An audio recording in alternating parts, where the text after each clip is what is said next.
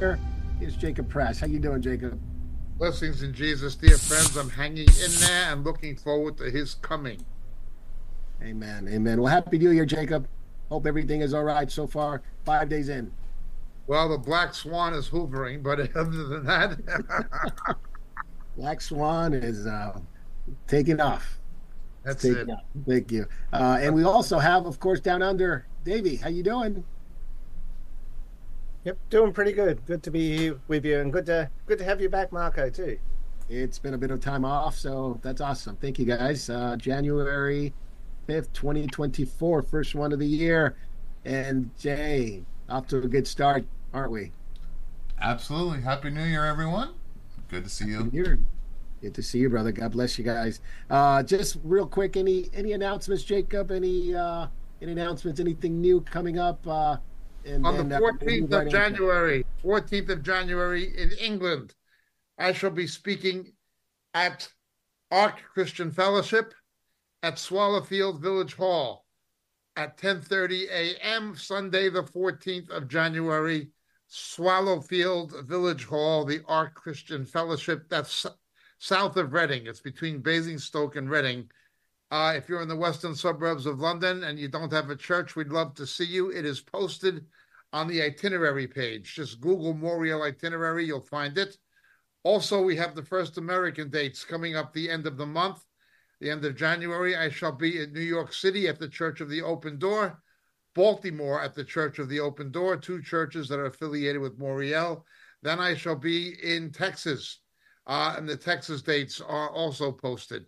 Looking forward to going to Texas. The foundation that's promoting the meetings have hosted us before, and they did a fantastic job. They're wonderful brethren. Looking forward to being back in Texas as well as my native New York and in Baltimore, where my father's family was from. So that'll be it. It's all up on the internet. Awesome. Awesome. Well, that Texas is going to be fun. Texas is going to be fun. Jay was just in Texas not too long ago, so that would be good. Any questions, any thoughts, please go to moriel.org and you can find more information. As Jacob said, it will be posted. All the dates will be posted soon, so keep an eye on that. They're up already. They're already posted. Are they already up? Okay, okay. Even the Texas one too? Yeah, we're still waiting for this guy from California named Marco to get back to us, but other than that, everything's posted. That guy. Don't trust him. Don't trust him. Jay, any thoughts on the podcast for the new year? I know people want to know more about it, but if you have just the basic information where to put them to, that'll be great. Absolutely. Just wanted to remind you that you can find our podcasts on Moriel.org, Moriel.tv, Buzzsprouts, Apple Podcasts, Google Podcasts, Spotify, Podcast Index, Amazon Music, TuneIn and Alexa, iHeartRadio, Player FM, Podcast Addict, Podchasers, Podcasts, Deezer, and Listen Notes. Again, from all of those different platforms, you can download our lessons, our episodes of Catching Up with Jacob, Ken's Corner, Sandy Simpsons, and they can be listened to anytime you want. So please take advantage of our team's hard work to get you with the podcasts. Yes. Awesome stuff. Thanks, Jay. Yeah, you can avail yourself of all those materials and download them on your phone, tablets, computer, and take advantage of them while we still have the internet. That's another story for another time, but take advantage of it and download them, put them on a hard drive, put them on a flash drive, put them somewhere, and get a hold of Jacob's books on Moriel.org. Buy them there, get a hard copy, and make avail yourself of those things. So wonderful. Let's catch up. Jacob, let's do something a little bit different for this year. We want to start off with your hot take. What is your hot take of the week? I'll let you have the mic. Go for it. If you follow daily news events on the internet, you're astounded by the culture of celebrity. While major news events are taking place in the economic sphere, the political sphere, the strategic sphere, all kinds of things, the Middle East, obviously, the Ukraine, domestically, all what's happening in Britain, all kinds of things are taking place. Yet the volume of news that is diverted to is, what's her name, Taylor Swift dating this football player. And These are major news items to significant percentages of the population. That is what they're being diverted away from reality to focus on. That's the big news to them.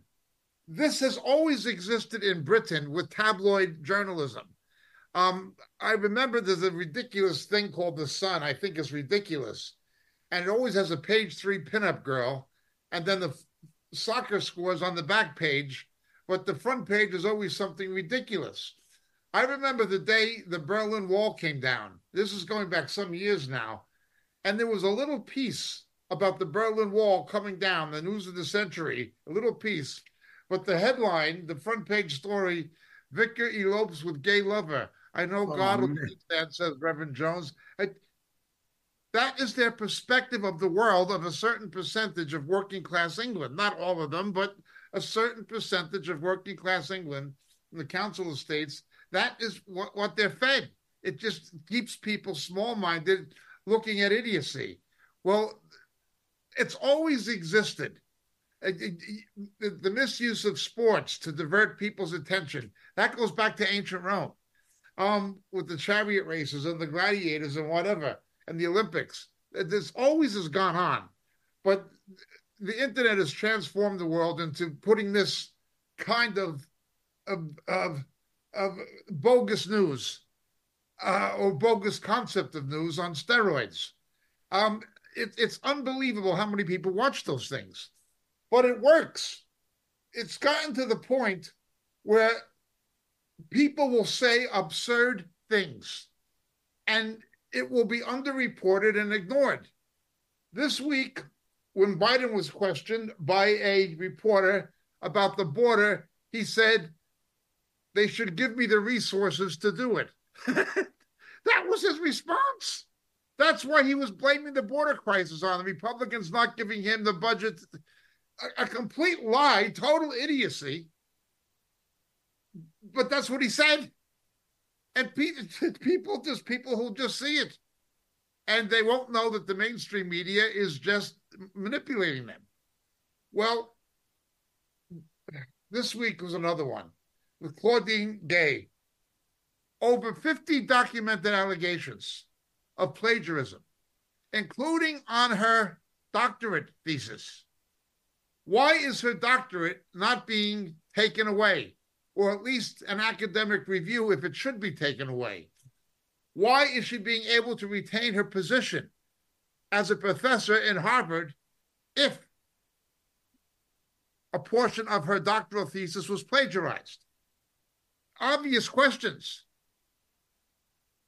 Associated Press has come out and said that plagiarism has now been weaponized by the conservatives. The fact that she plagiarized over 50 instances, we're not just talking about one, and she even admitted or was agreed she had to revise one of the things she published because she did not give due accreditation to sources, attribution to sources. Even she admitted it functionally. No, it's just it happens because plagiarism has now become a political weapon of the right. You couldn't fathom people being so stupid as to believe this, but there's people who do. Then comes Al Sharpton. Al Sharpton had to go a bit under the radar for a while. He's an opportunist. He's a windbag. Obviously, he's an opportunist. He's in the race industry.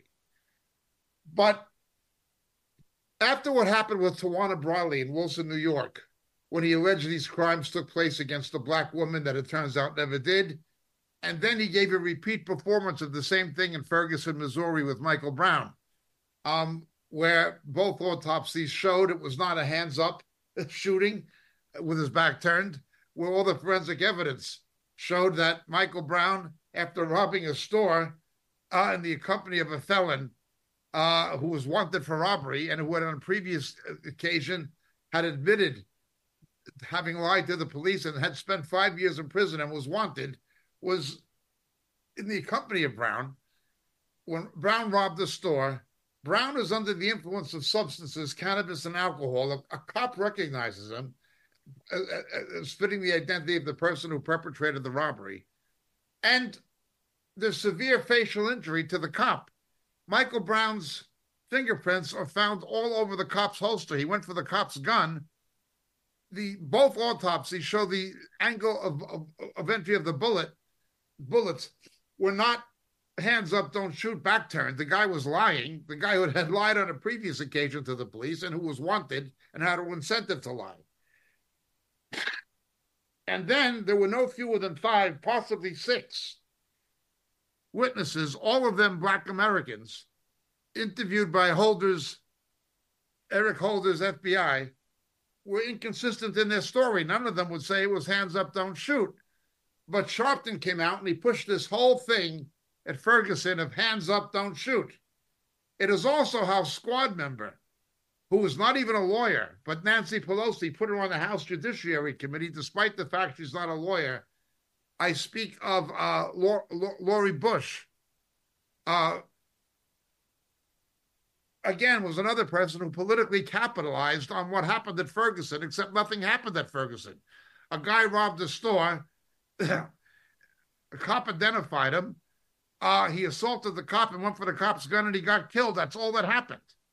And his accomplice lied with a motive to lie. That's all that happened. So Sharpton had to go low because it was the second time he pulled such a stunt, and it backfired on him. He refused to admit he was wrong. He just went into almost hiding. He just maintained a low profile. Okay. Well, now he's been sticking his head out again. And he says that what happened to Gay, the president of Harvard, having to resign, forgetting the fact that a white feminist president of the University of Pennsylvania also had to resign, who was a Caucasian, he said, this is an attack on all Black women. Nobody addresses the fact that one of the women most plagiarized by Gay was Carol Swain, a genuine academic and a very credible researcher and author S, who wrote the definitive book published in the last 15 to 20 years on the relationship between race and electoral politics. And she's a conservative, but she's a Black woman. A Black woman gets plagiarized by Gay, and Sharpton says this is an attack on all Black women. Well, is it an attack on Dr. Carol Swain, who Gay plagiarized? It's just ridiculous what he says. Forget about the facts. Forget about the fact that there's documented evidence supporting that the allegations that she's committed plagiarism 50 times, and she's unqualified for the job she had. Therefore, she's unqualified for the job she had. She shouldn't even be a professor, let alone president of Harvard. Forget about that. Automatically racialize it. If you question the integrity of a Black person, you're a racist. And it's an attack on all Black women. How stupid can it be when people can say things that are absurd, patently absurd? When Biden can say things that are patently absurd? When his spokesman, the lesbian, Karine, what's her name? Karine Jean-Pierre. Yeah, Jean-Pierre, yeah.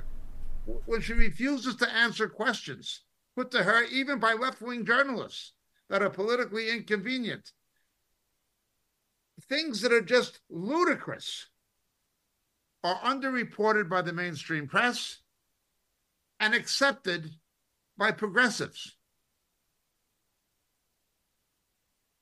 It doesn't matter how stupid something obviously is. It doesn't matter the fact that it lacks even a modicum of credibility. They throw it out there and they get away with it. Meanwhile, other people are worried about who Taylor Swift's boyfriend is, the football player or whatever it is. This is a sad situation. Is this what freedom of the press is supposed to be about? Is this what it's supposed to be about? Is it supposed to be about investigative journalism and uncovering facts? Uh, it's not about that. It's not about that at all. It's it's not even about political propaganda anymore. It looks like it's become lowest common denominator entertainment. MSNBC, CNN, Washington Compost, New York Slimes, the BBC, these things have basically become lowest common denominator entertainment. That's what we've got for news. How low the intellectual level of society has become. Yet they get away with it. Thank you, Jacob. That's your hot take of the week. Absolutely right. Well, the press and the media, they prey on people's intelligence or lack thereof. Lack of it, yep. Yeah, and they completely are immersed in all kinds of different things. People are immersed in football and sports, and not I wouldn't have anything wrong with just in and of themselves, but the immersion of it and the fanaticism of it, that nothing else matter except that, or Taylor Swift's Love Life. Those are the only two things that people really care about anymore, and it just shows the level, not only of intelligence, but just in general, the expectation of young people, that's really all you need to know. That's really all you need to care about. It's know those things, then plagiarize your way through college and get a good job, and that is the example. That's right. Yeah, that's the example. Again. Jacob, let's catch up a little bit here on some of the things that have gone on. The mass shooter, of course, at Perry High School, identified as Dylan Butler. He is a trans activist, seemingly. He might be part of the community himself, not sure, but killing one, injuring five, seemingly on all his media posts, on his social media posts, he, they, pronouns, all that stuff. And no doubt, this was a tragic thing that happened yesterday in Iowa. Again, we're seeing this again more and more of people in that community, trans activists, taking it out on those who perhaps oppose it. But this is, again, like the trans shooter in Nashville, something that it's repeated again. We still don't know the trans manifesto because the FBI keeps holding it. But this story is going to disappear very quickly. So before it does, because the media wants nothing to do with the story, but before it gets away from the consciousness of people, we want to talk about it very quickly. Jacob, your thoughts on it? It's a terrible tragedy. Say, the disproportionate amount of crimes and shooting crimes. Yes. Gun crime perpetrated against children. Against children. We saw it in Nashville. We've seen it again. Can you imagine if somebody who could be identified or misidentified as a Christian nationalist did that? They'd never live it down. Never. But if a transgender person perpetrates the same crime against children, shooting little kids, it's all swept under the rug. This is how disgusting the mainstream media is. No, there's no doubt. And obviously, the one thing that has not been addressed is, of course, the SSRI issue. Yes. The SSRI issue is a big side effect of those serotonin suppressing drugs. This is absolutely correct. The very high rate of psychotic dysfunction among transgender people, double the national average at least. Even if the statistics available are accurate, it would be double the national average of people reliant upon these serotonin suppressive medications. This is for psychotics. This is not okay. Even things like Valium are abused, but we're not talking here about Valium. We're talking about serotonin suppressants. We're talking about serious medications. These are for in other words, the rate of psychotic illness, diagnosed psychosis among transgender people, it must be at least double the national average. Yeah, compared to heterosexuals, yeah, it's more than twice as likely. More than twice as likely. And around 25% of them are certainly using SSRI. So quite a number of the community, quarter of the community. 1 out of 4. Yeah. and this is one of the reasons why they're overrepresented. Even the media doesn't want to admit it. They're overrepresented in all kinds of mass shootings, not just this one, all kinds of mass shootings. All kinds. SSRI seems to be part of the big equation in many of these shootings. But they say the problem are the Christians who oppose it. Yeah, because it's usually blamed on those who oppose it. Exactly. Usually blame on those who oppose it. Now, the AP is already going at it, saying that he was bullied. People went against him. And so this is his way of releasing all that Shooting tension. little kids is the way you get back at people who bully you. Incredible. Yeah, this is a new normal. He got tired of bullying, says AP Press. Classmates, it says, of the shooter. He was being bullied because he was confused. And, of course, this escalated recently. And then, obviously, the SSRIs.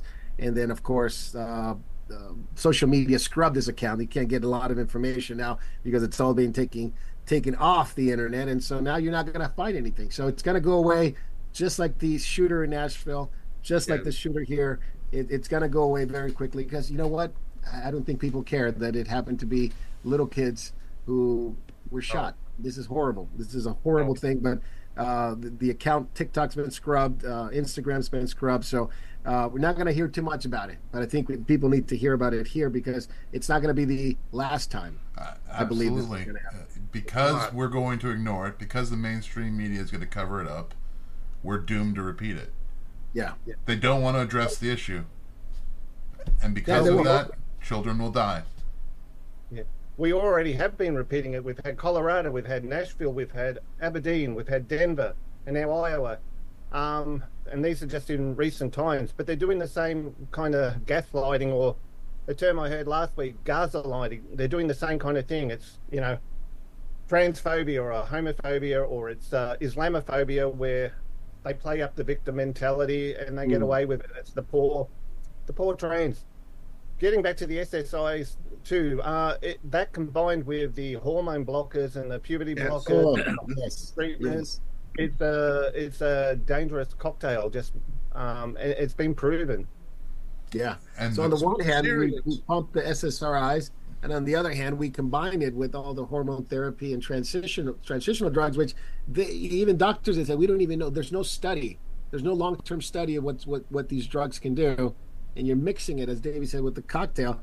What do you expect to happen? It's just going to be absolute violent response. What is really interesting is this week in New Hampshire, a liberal Democrat state, maybe not as far to the left as its neighbor Vermont, but definitely a liberal state, definitely a blue state, and its legislature, which is Democrat dominated, voted on parental rights, that schools must inform parents about children wanting to transition and things of this nature. And the homosexual activist lobby is saying this will endanger the children. Oh man. Just the complete destruction of parental rights and responsibility and replacing them with the state. No, it's going to hurt the children if you make the teachers tell the parents that the children are looking to transition this way or something. It is unbelievable. Your child can be prescribed these kinds of drugs or make life-altering surgical decisions and without parental approval of children. This is how sick and evil it has become. Yeah, no doubt. And Jacob, I think we talked about it here, but something's looming among states here in America, because you have states like Washington and Oregon, which are very, very open to that, especially Washington, bringing in kids. You don't have to report to the parents. You can bring youth into a shelter. The shelter has to take them to a government facility. If they show any signs of wanting to transition, you can't tell the parents. And a lot of kids get brought into Washington. In Idaho, which is a state that does not want that, in Wyoming doesn't want that either. They're having some problems there because there are kids being taken from Wyoming and Idaho into Washington. Yes. And Washington and Idaho is very much considering kidnapping charges, taking them across state line, because they're taking these kids to have life-altering surgeries in a state like Washington. So it's going to come to, I believe, at some point, this massive division, maybe some blockades at the state border because of this issue. This one issue about children is going to become huge. I think you're correct. Will you need a passport to cross the state line? At some point, I'm not saying tomorrow or the next day, but it has Yes. to be resolved because states are not going to, Idaho, Wyoming, they're not going to sit back and say, we're going to let our children be taken into another state just because it's legal there or because they could do it there. Yes. What you're also seeing is, again, in the case of New Hampshire, it was a Democratic Party dominated state legislature that voted for this legislation. The radical left, the progressives, will turn against the Democrats. Blinken, Blinken's house in Washington was picketed this week by pro-Hamas, pro-so-called Palestinian demonstrators and activists. The left, it's the Democrats themselves, the left-center Democrats are being intimidated by the radical left, being forced to go further and further left and acquiesce to what the extreme left wants. It's always like that, It's isn't it? interesting how it's turning on them. Yeah. It's turning on the liberals. Very, very interesting. Let's talk about something else, Jacob, that it's going to turn on the liberals. This Jeffrey Epstein stuff. Let's talk about it. Jeffrey Epstein, document dump part 2. Is 2 dumps already that have come in. What many think is just the beginning. And the info of names, obviously, the names that were released, it doesn't mean that they were nefariously taking part of this destruction of human lives and the women and the young girls that were engaged in sexual activity. But many names, about 150 associates to be released. I'll give you some of them, and you give me your take on it. And every one of us here can give our take on Bill Clinton. Big shock there, right? Maine Senator George Mitchell, French model Jean-Luc Brunel, former New Mexico Governor, New Mexico Bill Richardson, scientists Marvin Minsky, Michael Jackson, Prince Andrew, Alan Dershowitz, Stephen Hawking. Stephen Hawking was really bizarre because, according to this, he's participated in all kinds of underage orgies. How could he do that when he couldn't get out of a wheelchair? Yeah, make that as you can guess. Al Gore, George Lucas, David Copperfield, Naomi Campbell, Kevin Spacey, which he said, I'm gay, so I shouldn't be on the list, which is another story. What a list. Now, it doesn't mean that they participated in it. There's maybe other names that are not that we didn't say, but that doesn't mean they participated on it, but they are considered associates or people that Epstein brought up during his conversations with Maxwell or other of the girls. These names were brought up. My own perspective is this. The reason that they have released these lists and shown so many people who almost certainly did not have anything to do with pedophilia, people like Stephen Hawking or people like Alan Dershowitz and so forth, who may have just known Epstein, flown on his plane, been to his island, but did not engage in anything of a sexual nature. When you flood the list with that kind of amount of disclosure about that many people, it becomes a way of giving plausible deniability to people like Bill Clinton or whoever else, or possibly Bill Gates, some would say. It gives plausible deniability to the real perpetrators of sex crimes against children by saying, well, everybody's on that list. Well, he knew a lot of people. Many people flew on his jet. Many people have been to his island. I wasn't involved in anything of that nature. It just gives plausible deniability to those who actually did engage in pedophilia. And I think that is why it came out. It's being put out as, look, you see, nothing's being hid, nothing's being suppressed. We're going to put everything out in the open. It's being presented that way to the public. But in fact, what it is doing is giving plausible deniability to pedophiles. That's my perspective. Yeah, that's a good point. Jay, what do you think? And this is a defamation lawsuit. Doesn't mean anything per se, but there are a lot of associates mentioned here. Why don't we know the other names, the ones that the FBI has been holding on to? As Jacob said, it muddles the water, it clouds your vision. What about the other names? Oh, the other names are people that are in the government right now, probably the administration, probably one of them, Joseph Robinette Biden, but because it would topple the current power structure, it is a matter of national security. Therefore, it can be redacted. Therefore, it is imperative that it be covered up. And as Jacob was just stating, what they're giving us is literally the iceberg on the surface. Yeah. And remember, an iceberg is always much larger underwater than it is on the surface area of above the water. This goes really deep. I don't doubt it, brother. You mentioned the one that was redacted. How do you get your name redacted? Prince Andrew couldn't get his name redacted. Other people couldn't get their names redacted. One name was redacted. It's there. It's about 15 characters long, perhaps. And people may try to make case of what it could be, but there's only one, in my mind, there's only one reason you should take it out: national security, as you said. National security. So it very much plays on, it could be a current White House administrator or somebody in the White House cabinet, whatever it may be. It's pretty interesting, isn't it? It's a key figure that they still need to be there. No matter who it is, it's someone very close to the power circle or the head of the power circle. Not that Biden is in the power circle. I don't know where he is, but it's definitely not in power. Now, I want to ask you this too. Megyn Kelly, which she's in mainstream media, now she's on her own, independent, raised some eyebrows. She said something bizarre, and she says, well, we might be hearing from Epstein directly if she's allowed to make that happen.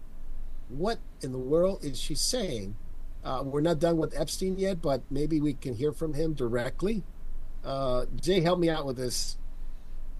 Well, I mean, for me, it's so easy to surgically alter a corpse and then put it into a cell when all the cameras magically go off at the same time so that you can't see anything. It's very easy to do a lot of different things. And I've said it, I'll say it again. Personally, I think he's on a beach somewhere, probably, given his proclivity, somewhere in Thailand, enjoying the percentage and the interest he's getting from his money-making power scheme. Either that, and I'll give you the alternative. Everything that Epstein ever did as far as talking to people and the activities on his island have been video recorded. And someone has leaked the archives. That's correct. That's correct. There's some recorded or written material of him that can be introduced into public evidence posthumously. Yes. This is about, sex trafficking, child trafficking, pedophilia. A lot of these sex creeps, they like to video stuff, don't they? They like to have bizarre. Yeah. The man owned an island. And he was obviously a honeypot for intelligence gathering and being able to pressure different politicians and powerful business magnates. You don't think he had video evidence of everything that he could show people to intimidate them to do what he wants? The interesting thing about the FBI, what they have, and it's under the FBI, just like the ones about the Nashville shooter. They won't release it, but it's there because we know the FBI collected quite a bit of hard drives. The one thing that was interesting, the FBI did say, is that there are names of the victim and the names of the aggressor, in this case, the rapist, on every hard drive. Every hard drive has two names: the name of the person and the name of the victim. And that is bizarre. That means that Epstein had dibs on every single one of his clients. And there's a reason why these blackmail, information and prominent American politicians are listed in there, because there's a client list. We know there's a client list. Yes. It's been said in the court cases, a client list, but we don't know the clients. That's the one thing we don't know. We know there's a client list, but we don't know. And the FBI is hiding thousands of videotapes and that are going to be used to blackmail. So it brings up the point on the administration, and this is the point, why they don't want to stop the child trafficking through the border. The current administration does not want to stop. Because it's billions of dollars. It's billions with a B of dollars of revenue for their supporters. I mean, it's not just sex trafficking. Some of these kids are brought and they're put into places to pick grapes, places Yes. to pick vegetables, and they don't earn anything. They're given a hovel and a bowl of mush every day to eat, and that's considered their immigration, and that's their slavery, their indentured slavery. servitude, until they've paid off the debt, which they never will pay off. Yeah. And that's why billions of dollars. billions. That's right. And that's why they don't want to stop it. Correct.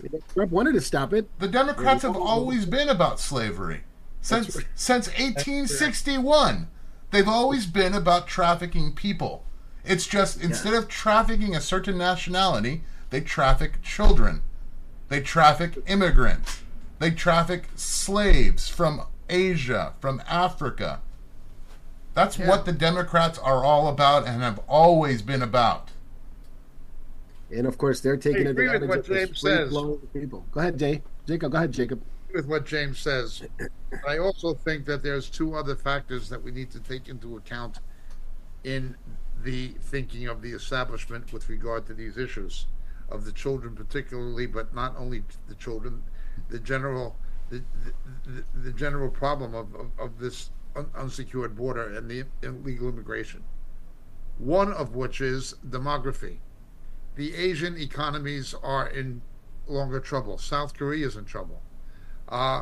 Certainly, India is not, Philippines are not, but China certainly is, Japan certainly is. Okay?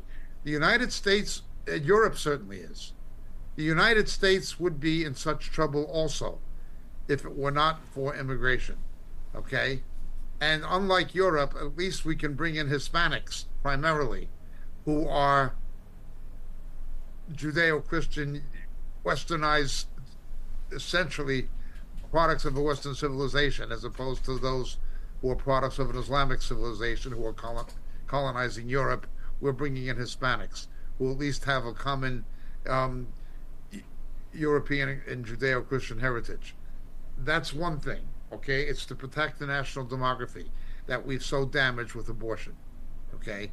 We've depopulated ourselves with abortion. You got to get the people from somewhere, or we'd have the same problems you have in South Korea, Japan, Europe, and China. The other factor is labor-intensive industry. To remain wage competitive, there is no way the United States can remain wage competitive against economies like Indonesia or even Mexico. There's no way we can remain wage competitive in labor-intensive industries unless, as James said, you have slavery.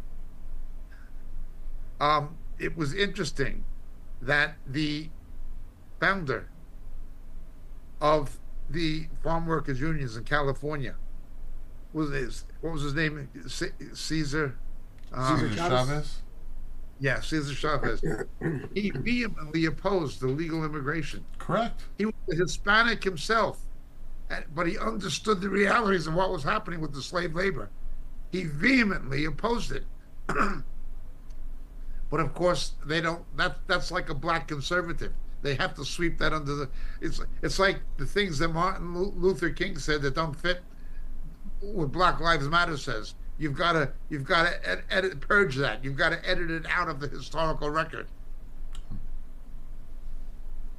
Yeah, no doubt that these things are in a very real way. I wanted to ask something really quick before we get started, because on the next topic, because 85,000 migrant kids went missing April 28, 2023. We have not been able to track any of this down. No one's found out where these kids are. 85,000. You could imagine the amount of prostitution, as Jay talked about, slavery that goes on even when we don't even know it. We just know that these kids were one time came into the States. We don't know where they are. 85,000 missing. It's unbelievable. Davey, you wanted to say something. Go ahead. Yeah, well, this will actually just tie in too with what you were talking about the kids, because when you were talking about, Jay was talking about the amount of money in child trafficking and all the rest of it, I keep thinking of Revelation 18, verse 13, where it talks about the judgment that's coming on Babylon the Great, where That's right. Two of the things that are mentioned are slaves and human lives. But as I was looking for the verse, I just noticed something, and it's kind of like I need to look at this more, and I'd be interested in your guys' thoughts too. But I just happened to notice Revelation 18:21. Then a strong angel picked up a stone like a great millstone and threw it into the sea, saying, "So will Babylon, the great city, be thrown down with violence and will never be found again." And I couldn't help but think of Jesus' words, it'd be better to have a millstone tied around your neck and thrown into the sea. So I just noticed that then, and I was kind of like, I'm interested in your guys' thoughts on it.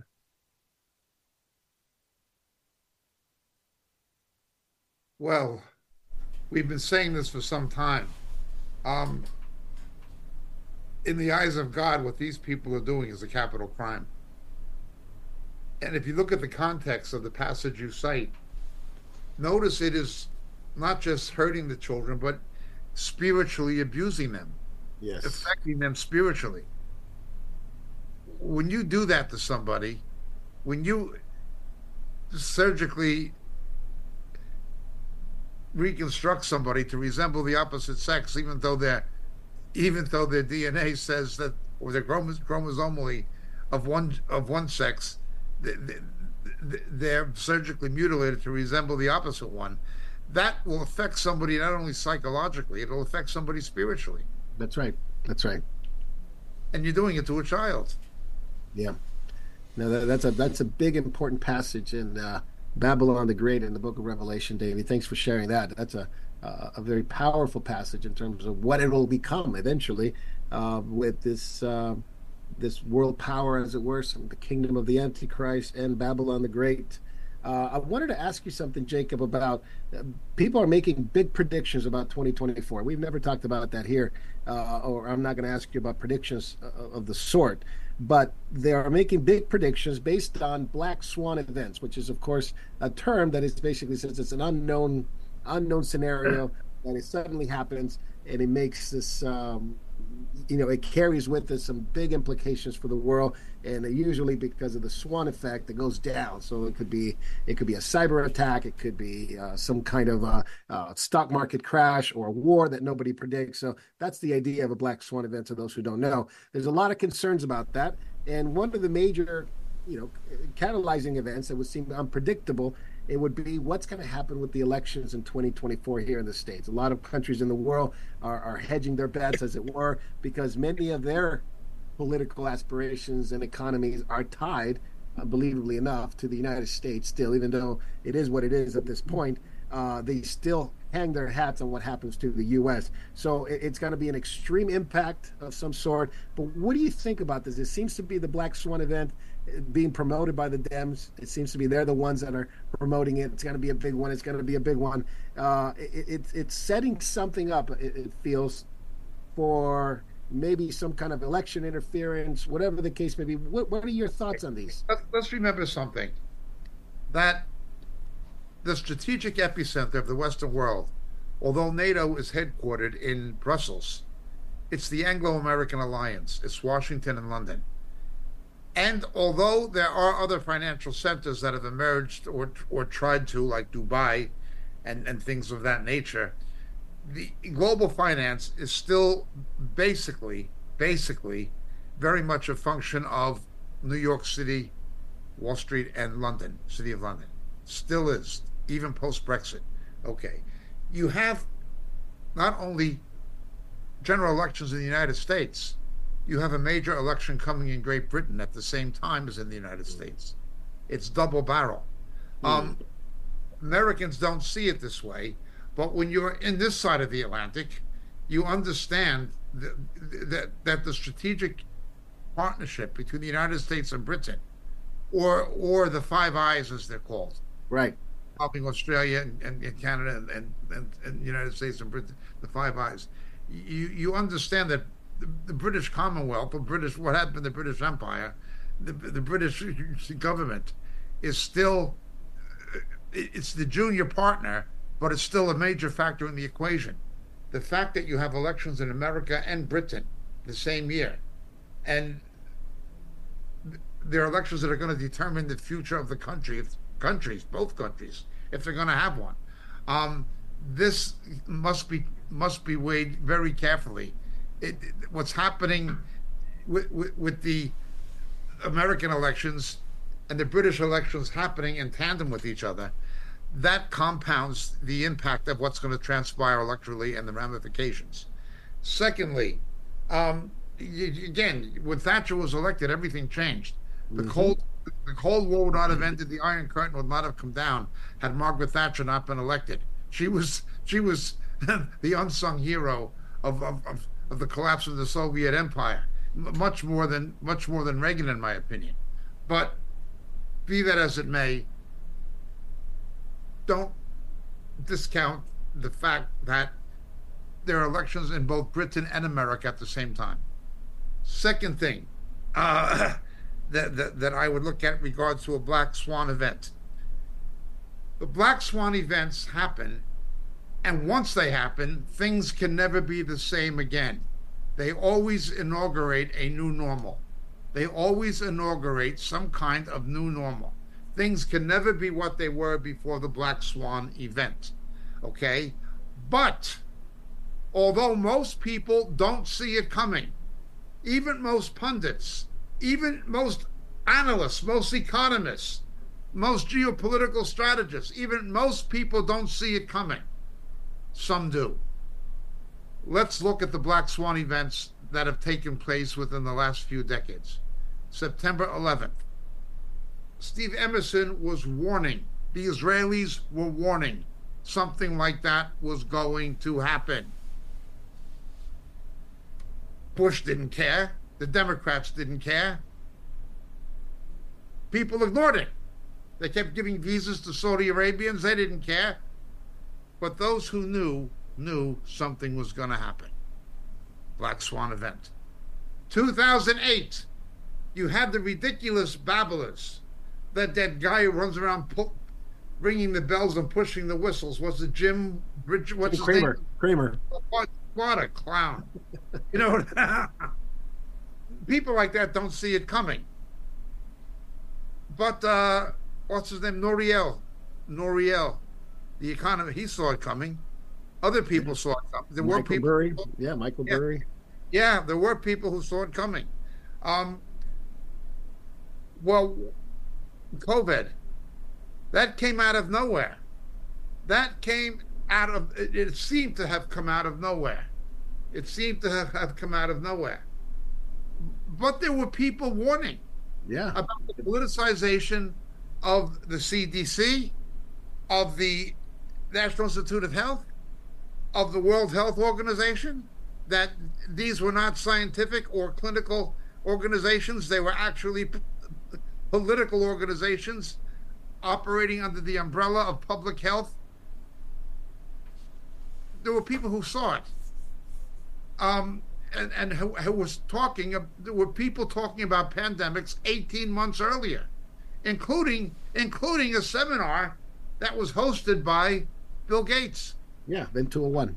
Yeah, I mean, you know, this black swan takes 95% of the people by surprise.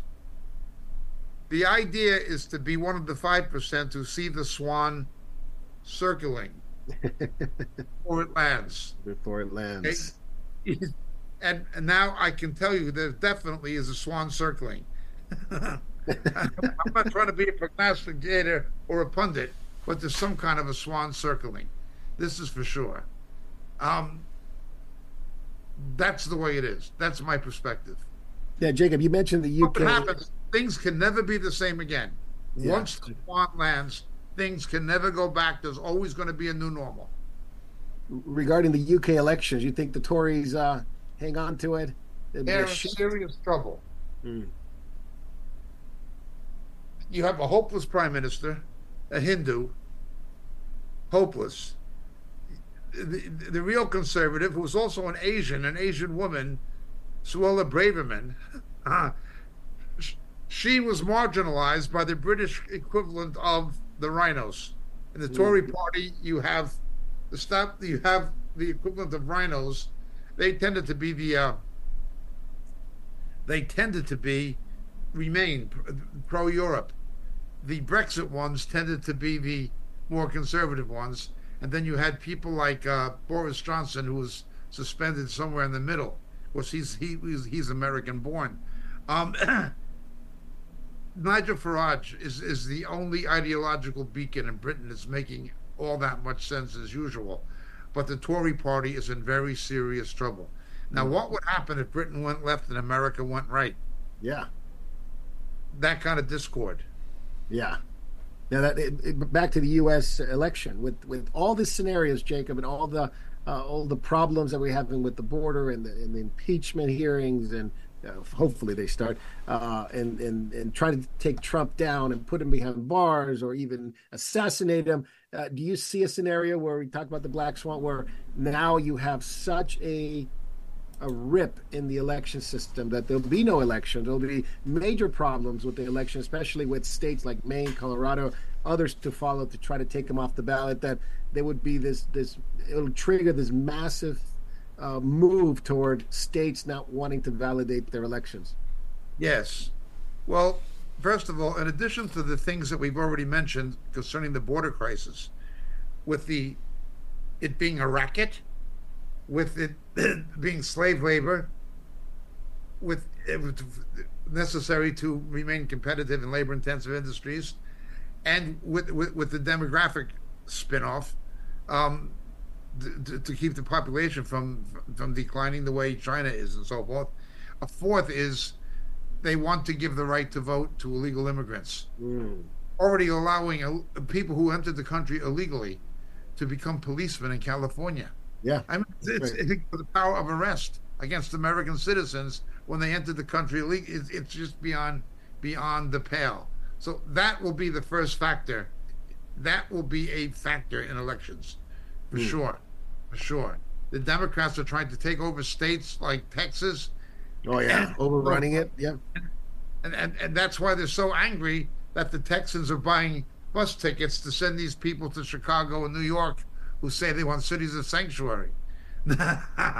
you have the corrupt Justice Department of the Biden administration litigating against the state of Texas for arresting illegal immigrants. Unbelievable. We're not going to enforce the law, and if you force it, we're going to take you to court. This is how corrupt it is. Openly corrupt. Yeah. These things have electoral implications. For sure. Absolutely for sure. Okay, that is the first thing. But the second is, if you can generate some kind of a crisis where you're going to use another pandemic, for instance, to force states to use vote harvesting, ballot harvesting. Right. Yeah, yeah. we have already got corrupt counting, or at least unaccountable counting. Yes. Absolutely. It can absolutely happen. But that's only in the electoral sphere. We're talking also about digital currency. Yes. Because on a situation like this, a black swan event, whatever we want to call it, you would have a introduction, and Jay and I talked about it earlier, CBDCs, digital security, digital IDs, just to get onto the internet. And one fascinating thing, it's already in place in certain sectors. And Jay, you can talk a little bit about this, because you have to deal with this on a consistent basis. Every day. People may not know. Yeah, every day. People may not know what you have to go through, but this is what's in store for the rest of us, normies, I guess you could call us, that unless you're dealing with it on a one-on-one basis, you really don't know what's already in store and what could possibly mean if these things become enforced upon you. Like we can talk about Black Swan event, the shutdown, lockdowns that comes with digital security, digital IDs, and CBDCs. Go ahead, Jay. So Microsoft, all their products are tied to their Microsoft Office 365. If you have an email, if you want to use a Word document, all of those programs are tied directly to Microsoft 365. And last year they implemented, and I've said this before, every time I log into Microsoft, it's required that it verifies using my phone's camera that I am facially recognized as the person who owns that account. And that's tied in with my job. And think about it this way. To use the program of Microsoft, to use their basic programs, That's already in place. Imagine the next step is to use a Google browser. It needs to identify you to log into your Google account, your Chrome account. Once more, most of you have online banking. Online banking, facial recognition to put your password and your username in. It's already here. And not only that, wherever you go, you have the phone that's tracking where you log in. So it has data. Where do you work? When do you work? How long do you work? Where do you spend? Where do you shop? How long do you shop? It's a form of, the digital ID is a form of surveillance and control. They can put that into an AI and predict your patterns of movement and everything that you do in a day. And what's more, they'll sell that data to people who will use it to market things directly to you. That's going on already. Correct. Yeah, it's going to be enhanced. I was reading an article several years ago where it says Facebook can predict your bowel movements. And it was quite fascinating because Facebook got it down pretty well by tracking people's, I guess you could say, by tracking people's, usage of the app. They could tell when they got up. They can tell when they did whatever they needed to do. When they stopped, and they said, well, that's when they actually go to the bathroom. Tied in with the biometrics that they're already, the Apple iWatch, the Fitbits, all of those are biometric scanners. They can tell how healthy you are. They can tell what conditions you have. Yeah. No, it is coming very, very fast. And that was several years ago that Facebook was doing. And now the enhancements of what you'd mentioned, Jay, with some of this trackable, some of the wearables, some of the AI that wasn't there a few years ago. Now it's enhanced. Now you're going to have, digital toilets, digital toothbrushes. That's all coming onto the market where they'll be able to tell if you're sick, based on your bowel movements, based on your fecal matter, based on your saliva, the bacterial saliva percentages. They're going to know if you let them, I suppose. Maybe you're going to have an off ramp on this, but they're going to know pretty much everything you ever wanted to know. They'll know you better than you know yourself, your patterns, your behavior, and of course what you look at. And Jay, you're talking about not the Oculus one, but the Apple one. Yeah, the Apple Visor. That's how they'll get you to accept it, though. Yeah. You slap on an Apple sticker and you say, "Wow, look at this! You're going to get to. It's so cool. You're gonna be able to do all of these things and much more if you do it." And what does it do? It tracks your eye. It tracks your pupil dilation.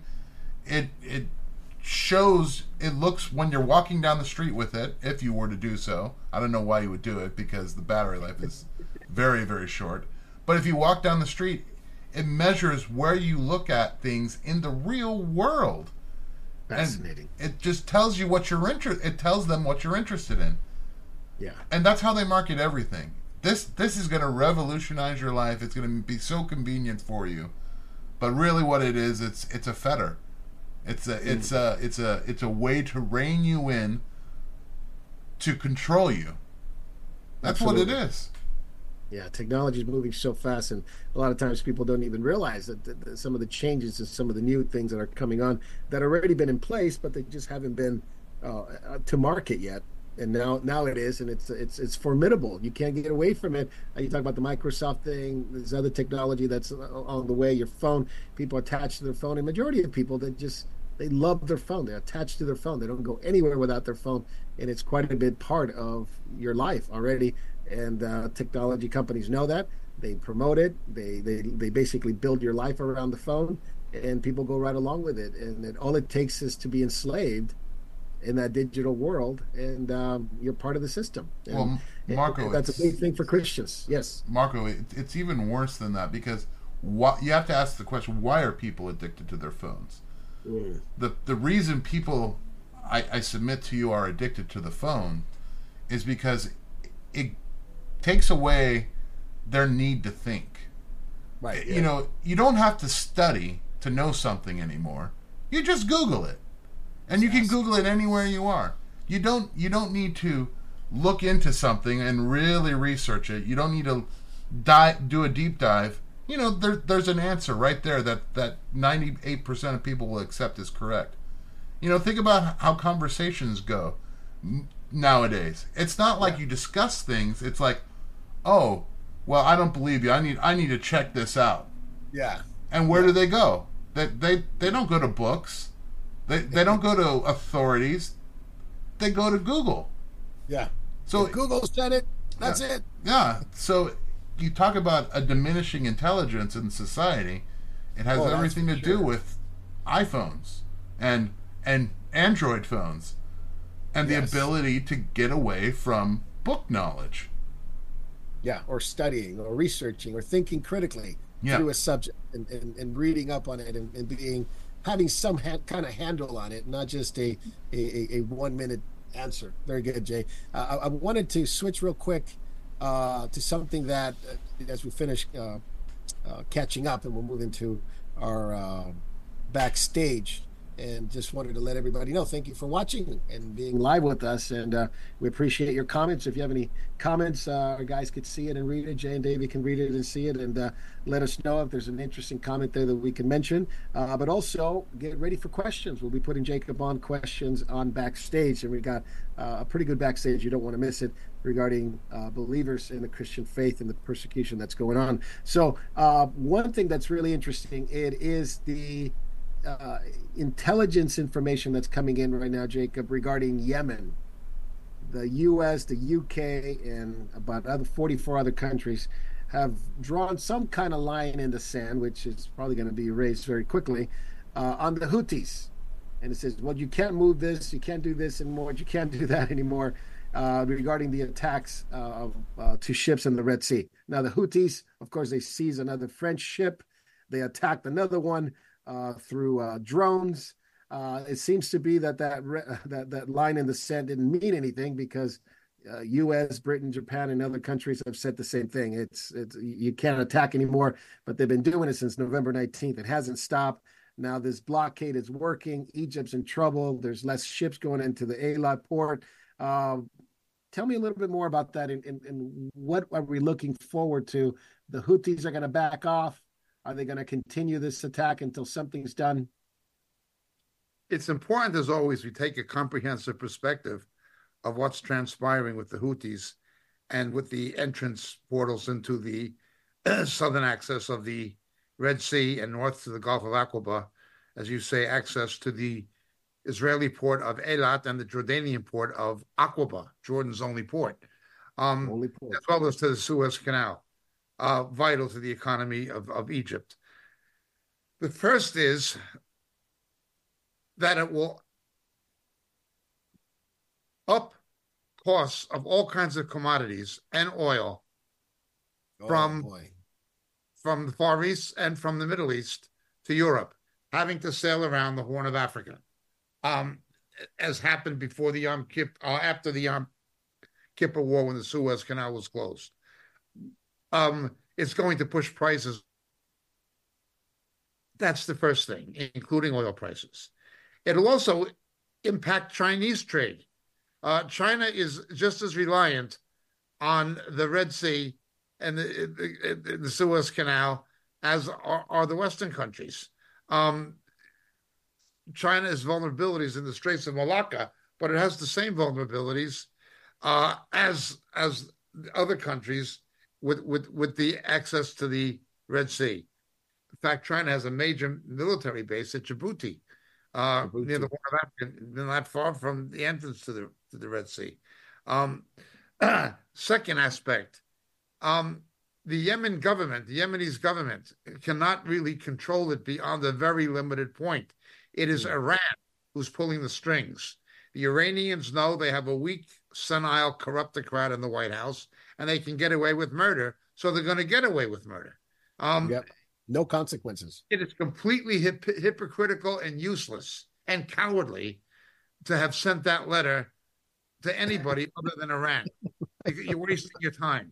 You're wasting your time. You're dealing with Iran, who the Biden administration has funded, as Obama did, who the Biden administration has allowed to pursue Iranian enrichment to a very high grade of uranium, close to weapons grade.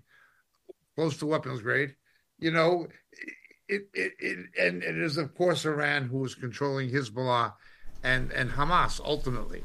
So it is completely stupid to have even drafted such a letter unless you send it to Iran. That's the second thing the media is not telling you. Very good. The third thing is it does show that there's already active American and to a degree British engagement in the war that's taking place with Hamas and to a degree with Hezbollah. It's coordinated with these attacks on American bases in Iraq and Syria, where there's been over 100. And it is also the United States Navy defending Eilat and the lower Negev from missile attacks fired by the Houthis, missiles, again, supplied by the Iranians, fired with the help of Iranian advisors and technicians. It's Iran, again. So the United States is actively involved in the shooting aspects of the Hamas war. Fourthly, look for the usual parasitism and hypocrisy. Look for other countries expecting the United States and Great Britain to carry the weight and the American taxpayer to fund it instead of doing their share and protecting their own interests. Look for them to want a free ride on the back of America and of Britain. That's always been the case. They always do that. It's the nature of the European powers to do, the continental European powers to do that. We don't want to get involved in the shooting. We'll let the Americans do it, even though our own vital interests are there. And true to form, expect the same stupidity. When you've got a joke like Blinken, or a joke like Austin, or a corrupt joke like Biden himself and certainly Jake Sullivan, when these are the kind of people you're dealing with, expect more business as usual. So look for them to want a free ride on the back of America and Britain. But as you rightly point out, the ramifications for Israel's only access to the Indian Ocean and the Far East is from the port of Eilat. That's right. Likewise, and it's Jordan's only port on any body of water. Jordan's only access to international shipping lanes is from Aqaba. And again, the Egyptian economy, generally Sisi, suffering big time. It is utterly dependent. They cannot possibly meet their budget expenditures without the revenues from the canal. Cannot possibly do it. And Iran knows that. Iran knows this. Yeah. Again, it's the weakness and the corruption of the Biden administration has made this happen, or allowed it to happen. It would not be happening had it not been for the incompetence and the corruption of Biden, of Joe Obama. Jacob, real quick, are we heading toward a major escalation up in Lebanon, up in Beirut? Senior Hamas leader Saleh al-Arari was eliminated by the Israelis, and he was a major component of their attacks. Of course, he was known as a major terrorist, and he was listed as a global terrorist by the United States in 2015. So are we heading to a major escalation now that Israel has eliminated one of the guys? There's many, and there's plenty. Don't pay attention to Nasrallah and what he says. Pay attention to the ventriloquist, Iran. Okay? Pay attention to the ventriloquist, which again is Iran. There are people in Israel who are saying, once we get rid of Hamas out of Gaza, then we will deal with Hezbollah and Lebanon. Why fight on two fronts when we can fight on one front? We have to remember the economic costs and the impact on Israeli business and industry when you've got so many people in the reserves. Yeah. Israel is a reserve-based army. The IDF is reserve-based. It's called Miluim. There is a standing army, but the main fighting force are reservists. When you're taking people out of the job market temporarily, or out of the labor force, rather, it has a tremendous economic impact on the rest of the economy in terms of its production capacity, manufacturing. It affects everything, as well as the cost of it. So the Israelis do not want to fight on two fronts at the same time. The Israelis can fight on two fronts at the same time, short term, get it over with quick. But anything prolonged, the economic cost is too high. So the Israelis may be wanting to deal with Gaza first and then deal with Hezbollah second. That is very much a possibility. But as far as what Nasrallah says, forget about him. It's what the ventriloquist says. Once more, we're dealing with Iran. Before I get to Iran, real quick, any thoughts on Istanbul and the foreign minister saying, hey, this war needs to stop? Turkey's been rather quiet about all this, condemning Israel, of course, and all that. But now that this war is now in the north, closer to Turkey, do you see Turkey playing a role in it, Jacob, at least to try to maybe not placate the Israelis, but just say, hey, this needs to stop?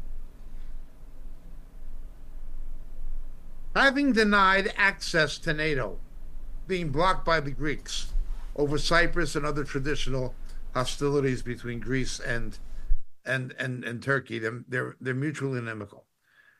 Okay. They are not going to resurrect the Ottoman Empire the way they did before World War I, when the Kaiser made an alliance with Turkey. They're not going to resurrect the Ottoman Empire that way. The only way they can resurrect the Ottoman Empire is to extend Turkish influence and control into the Muslim Arab world. There is a great hypocrisy in this because the Turks subjugated, even enslaved the Arab world. Just watch the film or read the book Lawrence of Arabia. That's right. Or it was the Turks who destroyed the Kaaba. The Turks at one time destroyed the Kaaba in Mecca. Turkey is out for its self-interest. There is another factor that's important in what Erdogan is doing. It is theatrics and diversion.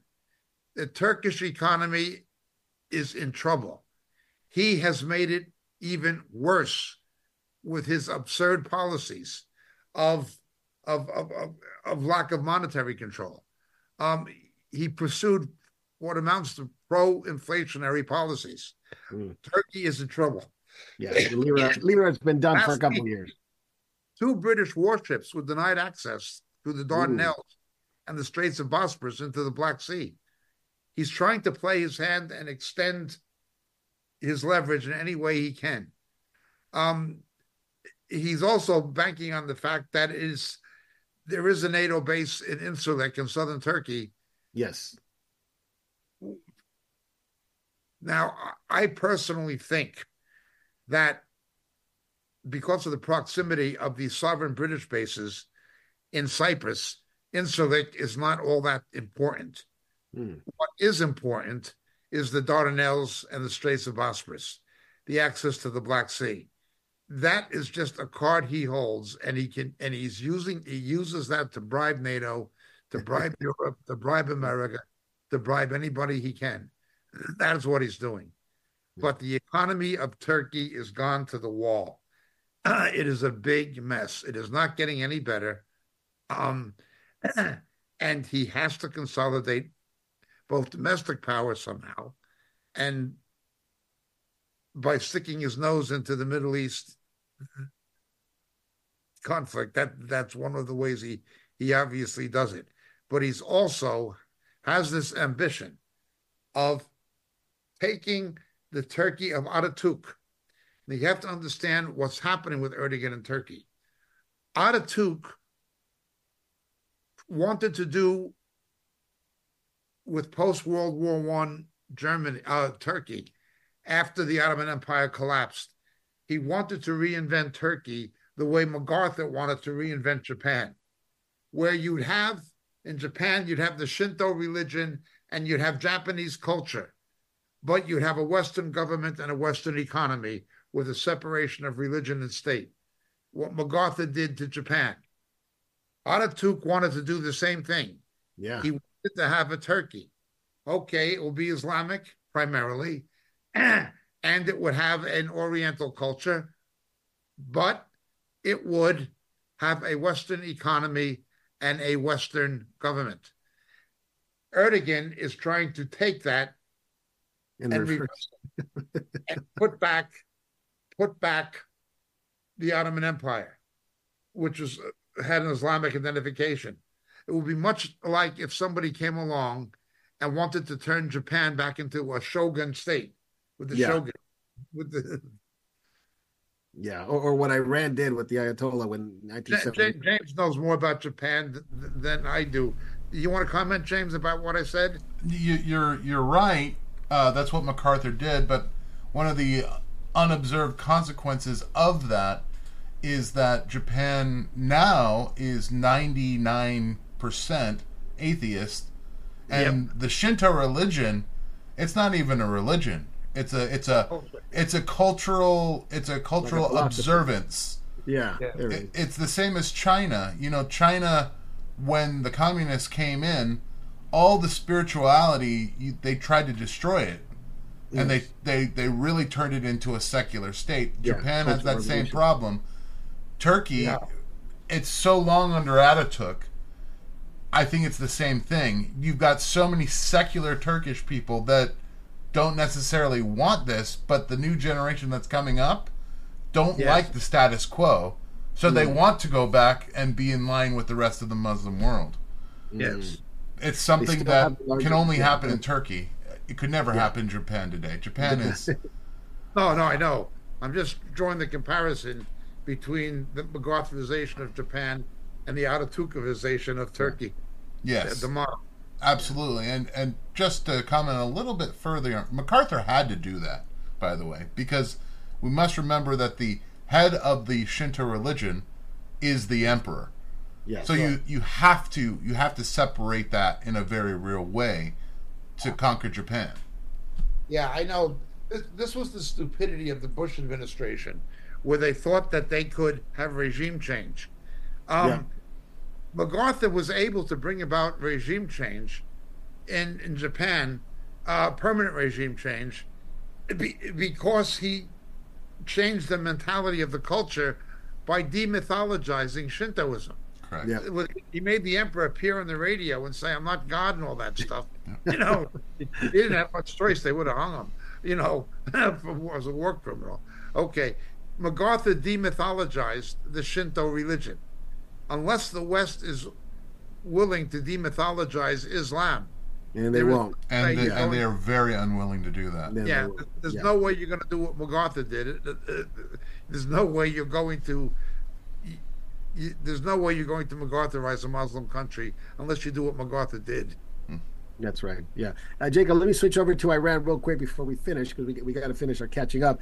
Iran vows to respond to this deadly bombing. It killed 84 people. It was the crowd that was there marking the anniversary of the assassination of Soleimani, and 84 people died. They blamed it on ISIS. Abraham Rizin said it was Israel, it was the U.S. Nobody really knows, but ultimately ISIS seems to be the one that it's most culpable of this.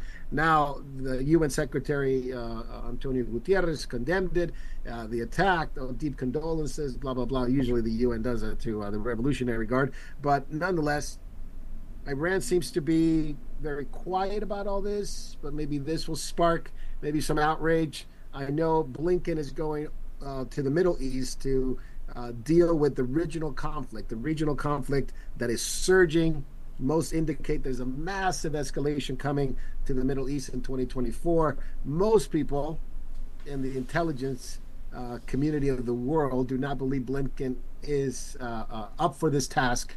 I would agree with that. But I just wanted to bring those two things before we switch over to one final topic. But Blinken to the Middle East, he's got it's on fire right now. Iran, very upset with what happened with the killing of 84 people at the crowd that was marching for Soleimani.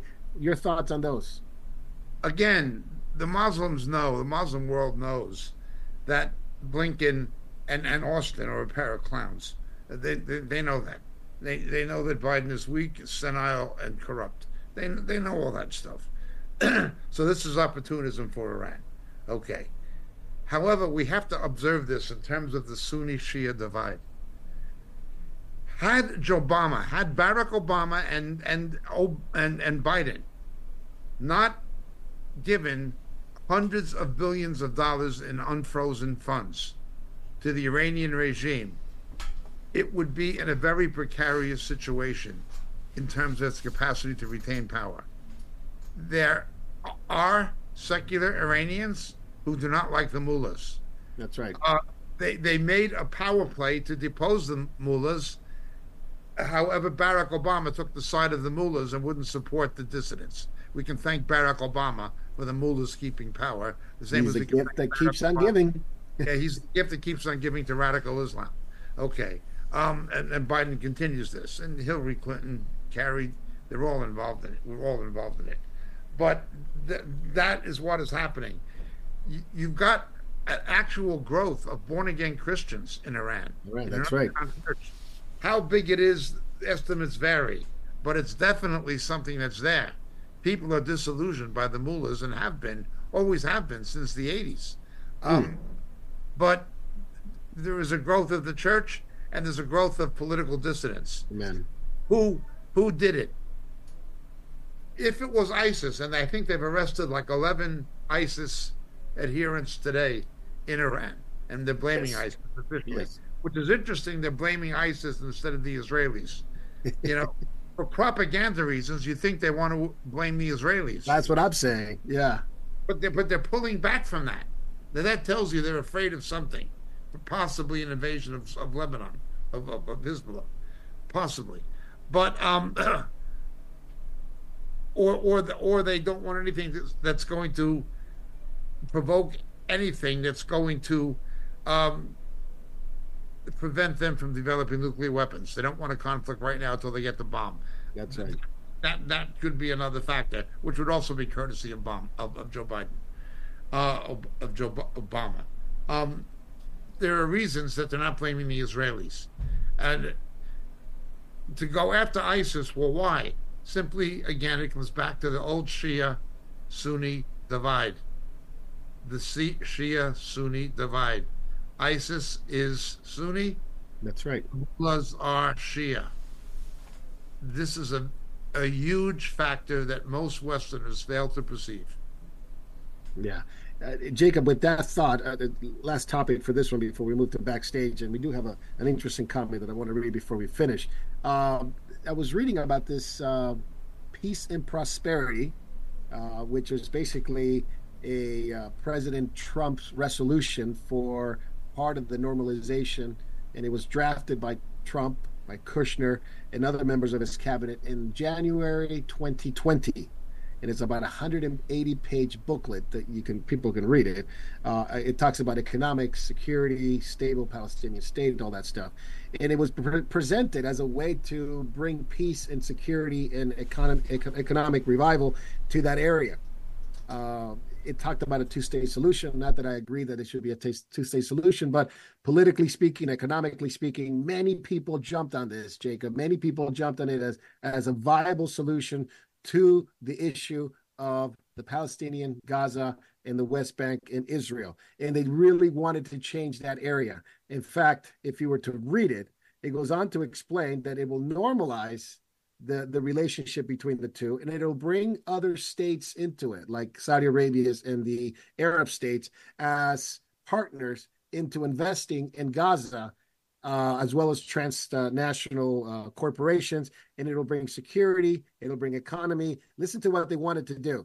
They wanted to build an island, build an airport, build a port, build a tunnel that would connect basically Gaza to the West Bank. Large task, but however they were going to do it. And the money was ready to go. It was going to be part of a major deal for Trump. And you know what stopped it? All the transnational corporations, as well as investment from other countries, said, no Hamas.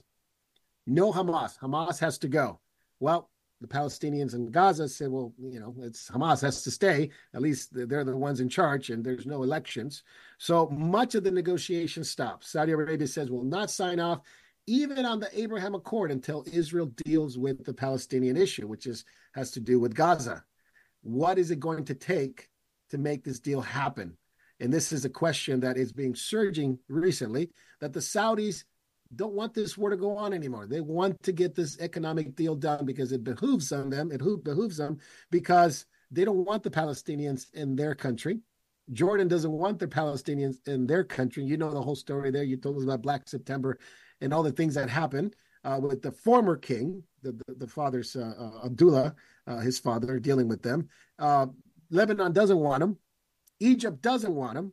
So the only way to deal with them is leave them in Gaza. And this was part of Trump's plan.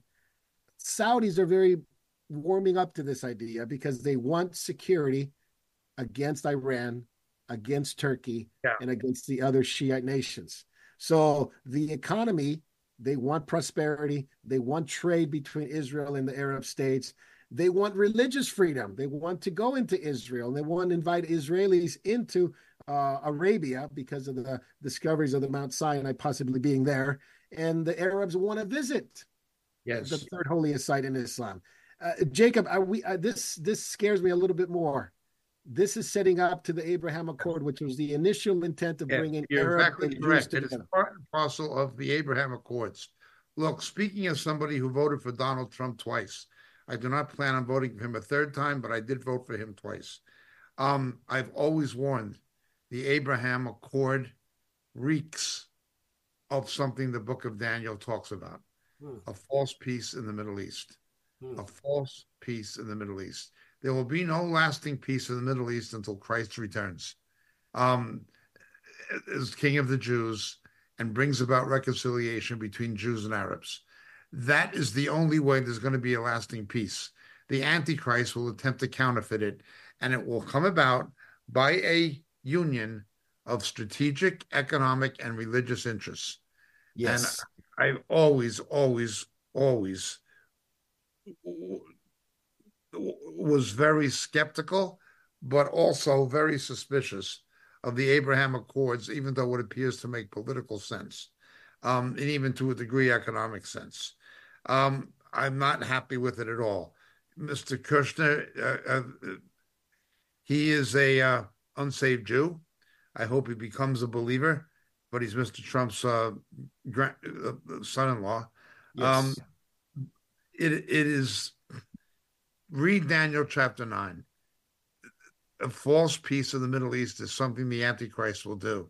Now, I'm not saying Jared Kushner is the Antichrist. I'm not saying this is the treaty of Daniel chapter 9, the covenant. I'm not saying it is that, but I am saying it is heading that direction. For sure. For sure it is. That is the first problem. The second factor is, and that this is not being talked about, because of what happened in Dubai and to a degree in Abu Dhabi, but particularly Dubai, where you had something that was not oil-based, but that became an economic epicenter, a financial epicenter in Dubai, in the Emirates.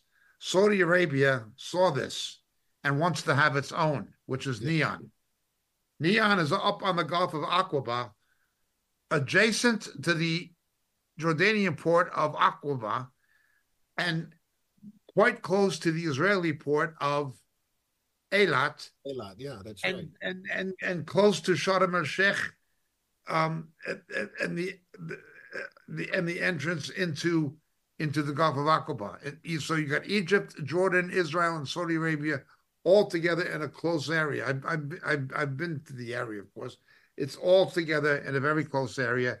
And as you point out, it's the almost certain location, certainly the most probable location of Mount Sinai. That's right. But something else, another factor. The Israelis really want to build the Ben Gurion Canal as an alternative to the Suez. This would fit hand in glove with the construction of Neom. You'd be able to have two-way traffic, not one-way traffic, two-way ship traffic, connecting the Indian Ocean with the Mediterranean. It could go to the Dead Sea from the Israeli port of Aqaba, or the area around Ashkelon, or the port of Aqaba, more likely, to the Dead Sea, and then from the southern access of the Dead Sea down to Eilat. And Aqaba is just opposite Eilat. It's walking distance, literally. So, and close to Neom. It would be perfect. However, for that to happen, you'd have to make the canal strategically invulnerable. Mm. And that would require some kind of a removal of Hamas from Yes. Gaza, because Hamas can attack Ashkelon. It can Yes, attack, very close. Very yeah, close. it can attack Ashdod. And one of the possible trajectories or plans for where the canal could be built would actually let the canal come not out in Ashkelon or Ashdod, but in Gaza. In Gaza. Which will fit right with that port idea of the port. Exactly. There are people in the Middle East with long-term development. Yep. You got it. Speculations. You got it, Jacob. The port is central to it. Neon is central to it. And the Ben Gurion Canal is central to it. Now, the Ben Gurion Canal would also replenish the disappearing water supply in the Dead Sea. Let's see. Would make hydroelectric power, and it would help Jordan immensely. They're all in on it. They all want this to happen. You haven't heard much of this plan since 2020. And obviously the 4 years of Biden has really hit all this and made it impossible. But much of the negotiations that the Saudis have stopped could restart if Hamas is dealt with. Because what they want to do is they want to create a buffer between Iran, the Central Asian countries of that are with Iran, and them and the Arab states. And Israel is a big part of that. Israel's a big part of that. And of course, bin Salman wants to make Saudi Arabia a big tech country, a big tech industry. And they don't, like I said, they don't want the Palestinians in their country. They want to keep them there. And this seems to fit what they want to do. So this scenario, apart from Qatar, the Emirates, Kuwait, and certainly Saudi Arabia want Hamas gone. Yes. Egypt wants Hamas gone. Jordan. And Jordan wants Hamas gone. But they're just condemning the Israelis for doing what they want the Israelis to do. They have to do it. They have to talk tough because of their Muslim population, especially Jordan. But they're not condemning it because they know ultimately if they want prosperity, if they want trade, if they want stability, if they want the religious idea of going into Jerusalem and the Jews going to Mount Sinai, they need to make this happen. So I'm concerned long term.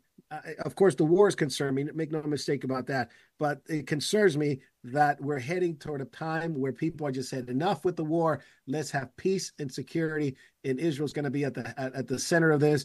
God knows what's going to happen if Trump wins. But if Trump wins, I can see a scenario where it says, let's go back to where we started, 2020, and let's get this deal done. Absolutely. But we have to remember, as you said, in the eyes of the Arab interests, remember, if Jordan had a port or access to the Mediterranean Sea, if it had a port with access to the Mediterranean, if it used the Ben Gurion Canal to take ships into Jordan, directly into the Mediterranean, it would revolutionize the economy of Jordan, which is a port that doesn't have any oil. That's right. It would have other benefits. There's too much at stake of benefit to too many Arab countries. They all want the Israelis to get rid of Hamas, but they can't. They can't say it, and plus they want a buffer with against Iran and Turkey. And Israel can serve that purpose for them. So very good, Jacob. Very good. I think we're going to hear more about this prosperity and peace deal. So keep an eye on that. As we see the war, we always got to think that Scripture talks about that there'll be peace and security. There'll be a major peace and security. There'll be a major deal going on in the Middle East that, as Jacob pointed out, I think he's right. It'll lead forward to other things that the Bible speaks about very clearly in Daniel chapter 9. So I want to thank everybody for being on live with us. We're going to switch over to backstage, but I did want to make one comment. I think it was spot on, the person that put this comment on our page. The EU has already launched a CBDC wallet. That is true, the central bank digital currency wallet. It comes with an optional chip. It's running from 2024 to 26 throughout Europe, giving merchant banks time to make the switch over. And that is very, very true. So Bible prophecy and things that the Bible predicts comes very, very fast, and it's coming down the line very, very fast. So as we look ahead, we look forward to the coming of Jesus, but we also look ahead at the fact that many things are going to happen that are going to expedite this idea of not only Mark of the Beast, digital currency, eventually Mark of the Beast. And many people are going to be confused by it because they'll say, this is it, this is it, this is it. But ultimately, it's going to have to fit what the Bible predicts. It's going to have to be worship of the Antichrist, and to take this mark, the name of the beast, the number of his name, and it'll be that will be the Mark of the Beast. So we're not there yet, but we could see the precursors of it. So, all right. Well, we're going to switch over. Send your questions in if you haven't done it already. We'll see you on Backstage in just a few minutes.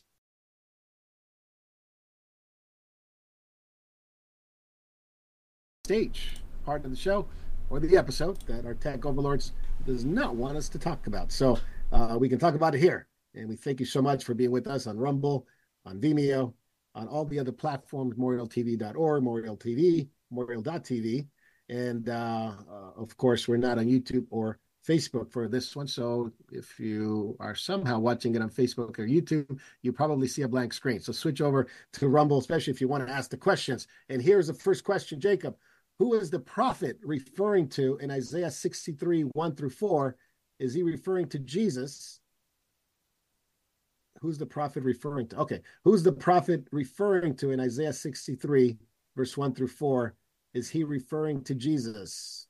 Oh, this is our brother from Bulacan, Philippines. Good morning. He's a good brother. He's always been with us. He's always there in the on our catching. What verses? Chapter 63, 1 through 4, the first 4 verses of chapter 63. Who's comes to meet him with the garments of glowing balls? Yeah, this is a prophecy about the return of Christ. All right. No doubt about it. It's Jesus coming. Is he that's Yes. the one that comes from Basra? Yeah. He's the one that comes from Basra. All right, very good. The whole thing of Mount Seir and Petra, that kind of thing. Yes. All right, Jacob, do you think the pre-trib rapture? I'm sorry. The reference to this would also be Isaiah 16. Isaiah 16, cross-reference Isaiah 16. Tribute land to Selah. That would it's the same. That would be the corresponding passage to this. Okay, that's good. Cross-reference to Isaiah 16. Thanks, Jacob. Do you think that pre-trib rapture hurts the church more than any other false doctrine penetrating the church? Not more than any other, but it is hurting the church. And as we get closer to the return of the Lord and the advent of Antichrist, it is going to be a main threat to the church's existence. Absolutely. Right now, I could not say it's hurting the church more than any other. There's the ecumenical movement. There's other things. There's the New Apostolic Reformation. There are other things. But certainly pre-trib is detrimental to the church even now, but it will become much more detrimental in the future. Is it a sin to play video games with things like witchcraft or murder purely for entertainment purposes, or for someone to dress up as a witch or a wizard without actually practicing the occult? Well, we should not. In the book of Acts, they burned all occult objects, remember? They got saved. You have digital occult. You have digital occult paraphernalia. It's just that it's digital. It's just that it's handheld. But it's no, in substance, no difference than Ouija boards or tarot cards. Christians should not play around with that stuff recreationally. It's bad. We should also not don images of the devil or things satanic in that particular sense. I don't think it's a good idea for Christians to be involved in. What you're doing is you are degrading or demeaning the seriousness of that evil. You know what I'm saying? It's like people try to say Harry Potter is harmless. No, Harry Potter had a talking snake that was a good image, something positive. Now, a little kid hears in Sunday school a talking snake is the devil, and the Harry Potter movie, he thinks it's okay. Well, a 14-year-old kid can understand. A 6, 7, 8-year-old kid is going to get confused. We should not dabble in these kinds of things. I am very happy that we never had to deal with Halloween. My own children being Jewish when they were small, we had the Feast of Esther, the Feast of Purim, which is when Jewish children get dressed up, and they put on a play called the Purim Spiel from the Book of Esther. We didn't have to deal with Halloween. But this kind of a question is very much like Halloween. Should Christians do it? Now, I don't mind a little kid getting dressed up like Bugs Bunny and knocking on the door and saying trick or treat. But the other kind of imagery of the warlocks and the witches and making light of stuff like this, it becomes comical. But it's not good for kids. It's just not a healthy image for Christian children. That is my view. Very good. Do people have to register to attend the Texas conference? Jacob, I don't know if there's a Texas conference, is there?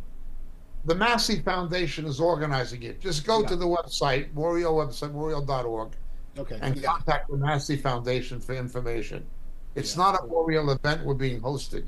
Yeah, we're being hosted. So, yeah, absolutely. So it's we don't know. So you can contact them. What are your thoughts about the Germans in Lebanon being told to leave the country ASAP due to the war expanding?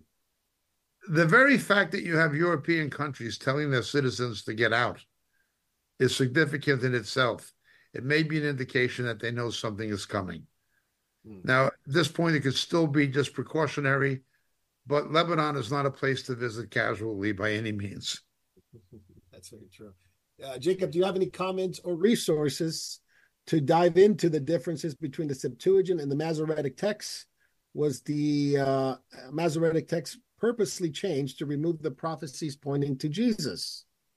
I wouldn't say the prophecies were changed, but there were definitely things in the Masoretic text that redacted certain passages for that reason.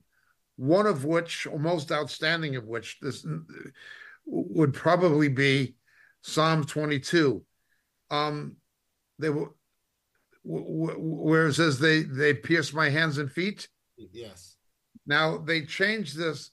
There's something, it's technically complicated. My wife could have explained it better than me, called Mem Kriya. And there were others who think they shortened the Hebrew letter Vav, but Mem Kriya is another explanation, where it says Ka'ari, like a lion.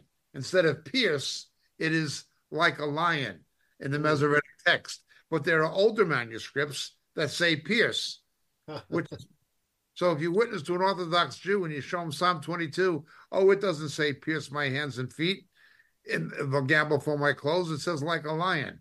Well, there are other manuscripts that do say that. Now, of course, if I was witnessing to a Jew, I would show them Zechariah 12. Rashi and the rabbis say this is about the Messiah. They'll look upon me who they have pierced. I wouldn't base that argument of crucifixion only on Psalm 22. I'd look at it in light of Zechariah 12 if I was witnessing to an Orthodox Jew. But there have been textual modifications to the Masoretic. Yes, there absolutely have. I also think that there is an argument to be had that the Septuagint follows earlier Hebrew manuscripts than the Masoretic. When you understand these issues, you begin to see how the King James only argumentation concerning the Masoretic falls apart. Much the same as their argumentation about Textus Receptus has so many gaps and chinks in it. The same is true of the Masoretic with the King James only people, the Ruckmanites. So yes, there have been textual redactions to certain passages in the Masoretic. But on the whole, it is still a valid translation. On the whole, it is still broadly accurate. Very good. In light of the fact that it appears Christians were taken by surprise by COVID, how does that bode for a prophetic voice for the future? Well, in Scripture, we always interpret the nebulous and the complex in light of the well illuminated, the clear, and what is simply stated. In the Olivet Discourse, the sermon Jesus gave the Olivet Discourse, Matthew 24, Luke 21, Mark 13, etc. when you look at that, okay, Jesus spoke of things, wars, rumors of wars, famines, earthquakes, pestilence, pestilence.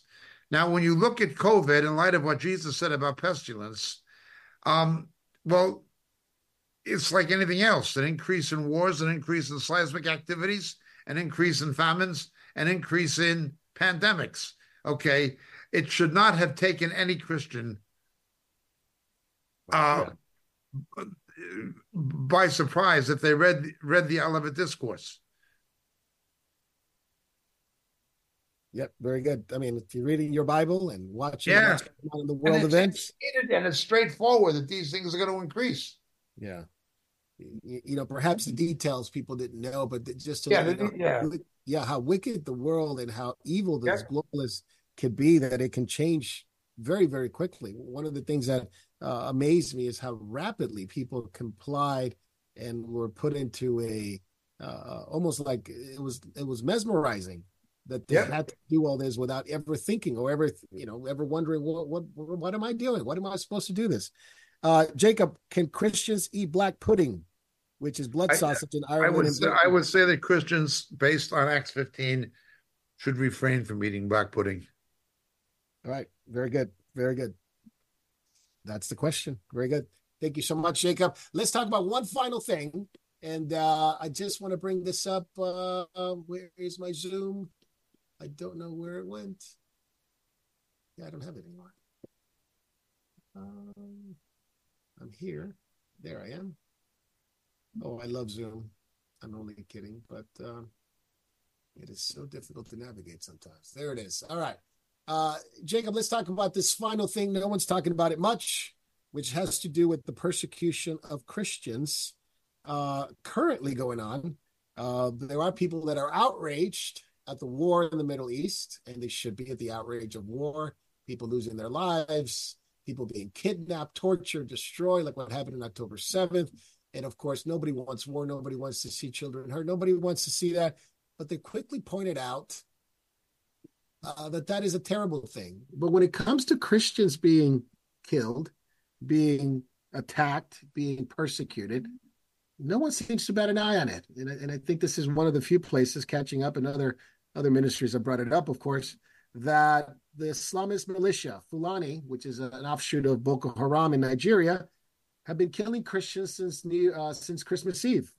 4 villages in 24 hours last night, 140 Christians total in the Plateau State, and no one, Jacob, seems to care. They've murdered 14 Christians last night. They burned a church down, many houses. They killed the pastor. The Islamic State in the province of ISWAP, formerly known as Jama'al. And it goes on and on. The gunmen attacking Christians, attacking kids, burning their homes, attacking churches, their pastors. Yet no one seems to care. Jacob Prasch, we care.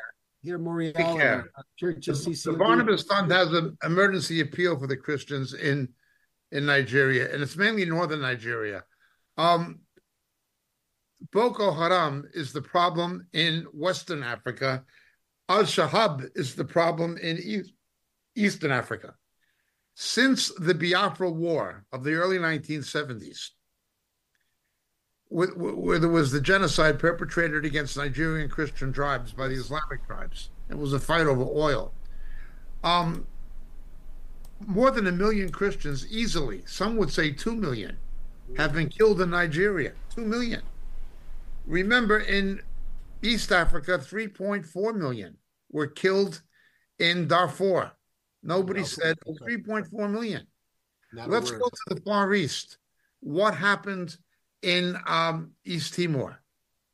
The decimation of Christians, well, small c Christians, are mainly Roman Catholic, by the Muslims in East Timor. Nobody said a word about hundreds of thousands. Now, let's even take it beyond that. What's happening now in Nagorno-Karabakh? What's happening to Armenian Christians at the hands of the Muslims? Nobody is saying anything.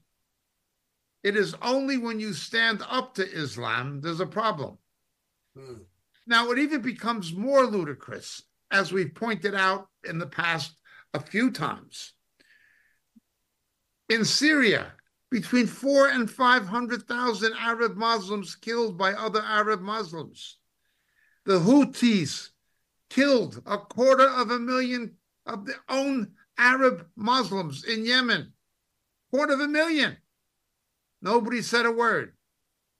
When the Muslims do this to each other and when they massacre Christians, the media doesn't care. The world doesn't care. You don't see protests in New York and London. Nope. In Washington or wherever. It's only when Israel stands up to them, the world cares. This goes back to Genesis chapter 3. I'll put enmity between you and the woman, between your seed and her seed. It is only when Israel or somebody else, but particularly Israel, stands up to them. When they do it to Christians, when they do it to each other, nobody has a problem. Nobody.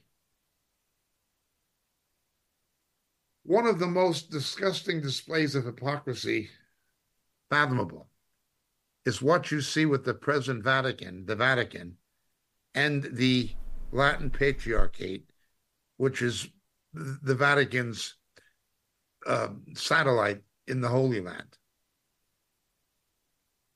In southern Lebanon, Maronite Roman Catholics, Maronites, they're a eastern sect of the Roman Catholic Church, were driven out of their homes in southern Lebanon by Hezbollah, where they lived for hundreds of years. Hundreds. They were driven out by Hezbollah. Nobody said a word. The Vatican said nothing. The Latin Patriarchate said nothing. They turned their back on these Roman Catholics. Who took these Roman Catholic Maronites as refugees and gave them a new home? Israel. Israel.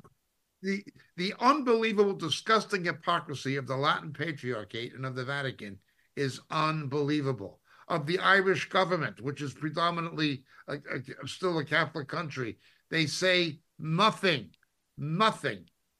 about what's happened to Roman Catholics at the hands of Islam. There's only one Roman Catholic church left, the Holy Family Parish in Gaza. Only one. Why? Because the other 7 were burned down by Hamas. What's the Vatican say? Nothing. What's the government of the Republic of Ireland say in the dial? Nothing. What does the Latin Patriarchate say? Nothing. They just turn their backs on the Roman Catholics of the Middle East being persecuted by Muslims. The only ones who ever stood up for Roman Catholics in the Middle East were the Jews, were the Israelis. So they hate them. This is what you're dealing with. This is what's happening in Nigeria. This is what happened in Darfur. It's what happened in East Timor. It's what's happening right now in Armenia, Nagorno-Karabakh. It's what happened in southern Lebanon. It's the same old story. People don't want to know, but God knows. Yeah. Jacob, remember the persecution against Sudanese Christians in the 80s? That's Darfur. Yeah, absolutely. The documentaries have been made about that, and yet very few people know about it. Very few people know about it. And if you mention it, they call you Islamophobic, by the way. Oh, If you mention anything about what Muslims do to Muslims, you're Islamophobic. If you mention what Muslims do to Christians, you're Islamophobic. If you mention what Islam does to Jews, you're Islamophobic. Yeah. Because it's, remember, since Bush, it's the religion of peace. It's the most peaceful religion of all time, even though most conflicts can be, be directly linked to Muslims not getting along with a minority or a majority in the country that they are in. By the way, Islam is this is another one that boggles my mind.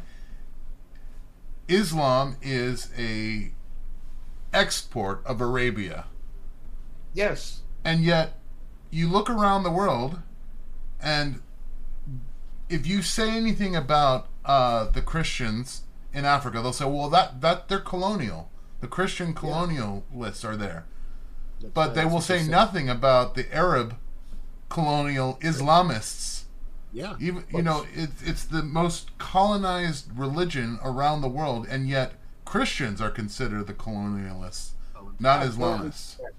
Yeah, very good, Jay. They destroyed northern Africa, Egypt, Morocco, all that when they invaded that, and obviously Central Africa to southern Africa, and like about Western Africa now. But it is unbelievable the terror network that they've done against Christians in Africa. And of course, I want to finish off with this: the network of Hamas terrorists in Europe, ever increasing and ever growing, and even on New Year's Eve. What they were able to avoid by apprehending those terrorists in Copenhagen, and what they were planning on doing, because they were all being funded seemingly by Hamas, Iran, call it Iran, and Copenhagen, they arrested someone linked to the Loyal to Familia, which is a basically an organization that promotes gang violence in Sweden. And what they were planning on doing was stockpiles of weapons and grenades that would be given to the Danish gangs, machine guns, mortar shells. This is, if anyone wants to know what Hamas was planning on doing in Europe on New Year's Eve, well, look what happened in Copenhagen and what they avoided. But it also, it avoided it in Germany, avoided it in Paris, avoided it in other different countries as well. And they're not the only ones that are dealing with that, because in America, we also have those same threats, that Hamas has been doing in Africa, and obviously it's terrorist organizations like Hamas, but also in Europe. And this is Fatih Hamad, predicted. He's a former Hamas minister. Very soon, Allah willing, Rome will be conquered, just like Constantinople. Today, Rome is the capital of Catholics and the Crusaders, which has been declared hostility against Islam. This capital of theirs will be an advanced post for the Islamic conquest, and it'll spread through Europe in its entirety, and it'll turn to the two Americas and even Eastern Europe until 510 million square kilometers of planet Earth will come under its system. There's no where there's no injustice, no oppression, no Zionism, no treacherous Christianity. This is what top official of Hamas, Mahmoud Zahar, boasted. So if you want to know what they're planning on doing in America and in Europe, look what they're doing in Africa, and look what they're doing in other places, as Jacob talked about, in Armenia, in East Timor, Moluccan Islands. This is something that they've done, and Jacob talks about the same story, just different dates. Absolutely. And but the ire and the hatred goes against the Jews, who have fought back against what they did to their own people in Israel when they attacked from Gaza. So much to pray and much to consider regarding believers. I would suggest you go to. I don't know if the organization has it, but I know, Jacob, what are you talking about? Barnabas Aid has help for believers in the Barnabas Fund. Barnabas Fund. Yes. Is it called Barnabas Aid now? I think they changed the name, didn't they? Barnabas Aid, Barnabas Fund. It's the same one. I think they changed the name. I get their newsletter, and they have a special fund for helping Northern Nigeria, but I've always known it as Barnabas Fund. Barnabas. Okay, but it should be Barnabas Fund. If you don't find I thought to change it to Barnabas Aid, but you can find it. You could also watch that video that Davey put together for us. It's on the link on the chat. Yes. Rumble. You can find out more about that and watch it. You can pray. You can send information to Moriel. We'll put you in the right contact with Barnabas Aid if you can't find it. But much prayer for believers, as much as it is prayer for the Jewish people, for believers. Prayer for, again, those who are suffering in war and those who are being suffering the consequences of Islam. Wherever Islam goes, this is the ramification. This is the fruit of it. And also pray for the believers in Europe and America, because they're up for a rude awakening. Multiculturalism, this is what it leads to. And it goes on and on. But to them, we must preach the gospel. To them, we must share Christ. And there's many ex-Muslims who have become believers and lovers of Jesus. So much prayer for them. Jacob, you also... I'd also ask us to pray for other ministries that evangelizes and are apologetic ministries to Muslims, including Jay Smith. And Jay, do you have an update? I think Jacob updated us on Hatim Tash Yes, according to Jay Smith, I believe Hatun Tash has contacted him, and it appears that she is definitely alive. But further details we do not have. Okay, yeah. So we need much prayer for her and much prayer for those who stand up and preach the gospel and give the truth to Muslims who need to know the truth, because the alternative is, of course, the hatred and attack against Christians and against Jews. So that's all the time we have today. Just wanted to make sure everybody, we thank you so much for being with us on our first Catching Up Live. Those who stayed up with us from all parts of the world, those who are just getting up in the morning in Australia, New Zealand, in that part of the world, and those who are going to enjoy the afternoon here on the west coast of California. Thank you so much for watching. Help us to continue to pray for us, continue to pray with us for obviously the salvation of the Jewish people, salvation of Muslims. They need the gospel, and of course the protection and God's grace upon those who are his people, who are being persecuted for the name of the Lord. Jay, I think we're having some problems with Jacob's line, so can you close us out and just a few final statements for the beginning of the year, what to look forward to, and what the Lord's put on your heart for this year? This is a time that we really need to double down on building our faith, which is we have to exercise it. Every day we need to be in the Word. Every day we need to be praying. Every day we need to be evangelizing the best we can. I mean, God is going to open up doors for you with your family, with your acquaintances, with your co-workers. We always have to be ready to give a defense for why in these darkened times we as Christians rejoice. We rejoice because we know who's on the throne. We know who's in control, and we know that he uses everything as a purpose for those he loves. And how much does he love those who are dying for his name? We need to be ready to open our hearts to those people that need Jesus. And we also have to be ready and willing to sacrifice, especially in 2024, unlike any other year, our comfort for the glory of the kingdom. Amen. Amen. Thank you so much. Oh, Jacob, you're back. I thought the link was a little bit down. So we appreciate you guys staying up with us. We're here. First episode of Catching Up, 2024 version. It's bound to be a very, very exciting 2024 as we see people come to Christ. Amen. And the enemies of the gospel come to Christ and gospel preaching. Pray for Moriel. Pray for the churches like Open Door, Community Church of Devore, other ministries that are affiliated with us, that we go on with the gospel preaching and the gospel presentation and bring the truth to a darkened world. There's much work to do, and that's what but the laborers are always few. So pray to the Lord of the harvest to bring laborers into the field. That's our biggest prayer for this year, that God will bring to us those who will want to serve and those who are committed to the gospel of Jesus Christ. And that includes you, that includes us, working together for the glory of Christ, serving together, using our gifts and our calling for his glory. And the way events are moving, and the way technology is moving, and the way the political environment and wars and rumors of war, all these are moving so fast that I am not surprised that the coming of the Lord is approaching very, very, very fast. And so until then, we preach Christ. God bless you guys. Have a wonderful, wonderful week.